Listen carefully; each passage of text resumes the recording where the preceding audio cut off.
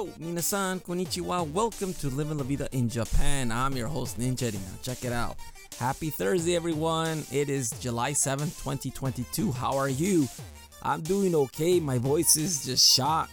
I don't know what happened. Like I said, I've been fighting a cold. I don't have any headaches or runny nose or anything like that. It's just my throat. It feels like I'm going through puberty again because it goes up and down. So please excuse me for whatever if I sound just weird and awkward on the microphone right now. Anyhow, I want to say something really quickly that is happening now, today, the Tanabata Festival.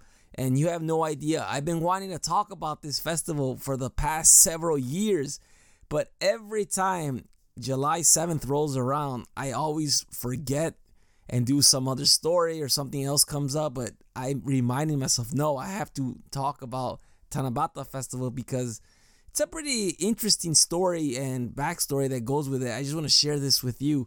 So the Tanabata Festival, or also Star Festival as it's in English, it's basically a love story in the galaxies. There are many different versions.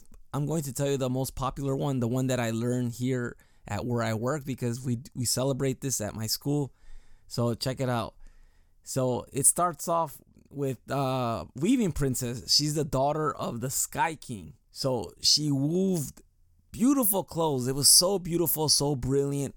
And she used to do this by the, the translation is the Heavenly River, or the Milky Way in terms of the galaxy. So the father, the Sky King, loved how she worked and how she weaved, and it just brought joy to him.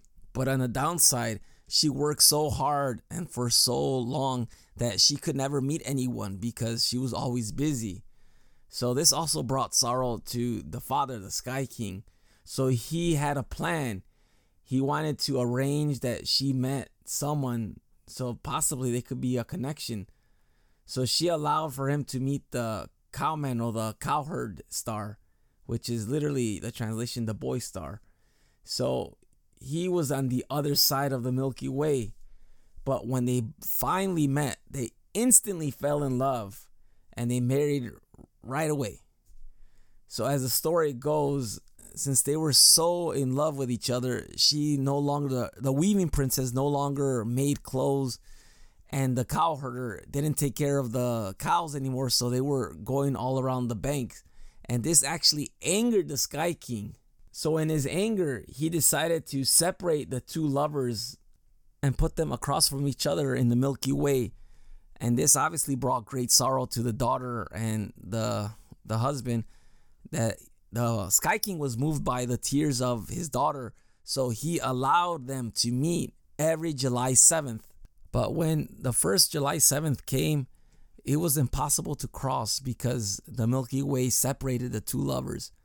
So in order for her to cross, there was a flock of magpies that came and formed a bridge, which allowed them to finally meet. So as the story goes, they're only allowed to meet if there is good weather. If it rains on July 7th, they don't meet because the tears of her are falling from the sky. As the story goes, if it rains, it's because she's crying because she cannot meet her lover. But if it's a beautiful day, that means they met. Just a side note, I need to point out that the stars that are represented in this story are Vega and Altair. So this is the explanation of the galaxy in a love story. What do you think about this story? I think it's kind of fascinating. Please shoot me an email at goninjadad@gmail.com. I'm curious to know. And also, as part of tradition, you write on a piece of paper a wish that you have. And if you wish hard enough, you may be lucky to be granted this wish, especially if they do meet, if it's a good day. So what you do is you write on a piece of paper, whatever and you put it on a bamboo tree. So at the school, all the kids wrote their wishes and family wrote their wishes and they put it on the bamboo tree. Anyhow, that is all for today. I just wanted to share this with you. I thought this was a very interesting story. Anyhow, I will talk to you later. Hasta luego. Matane.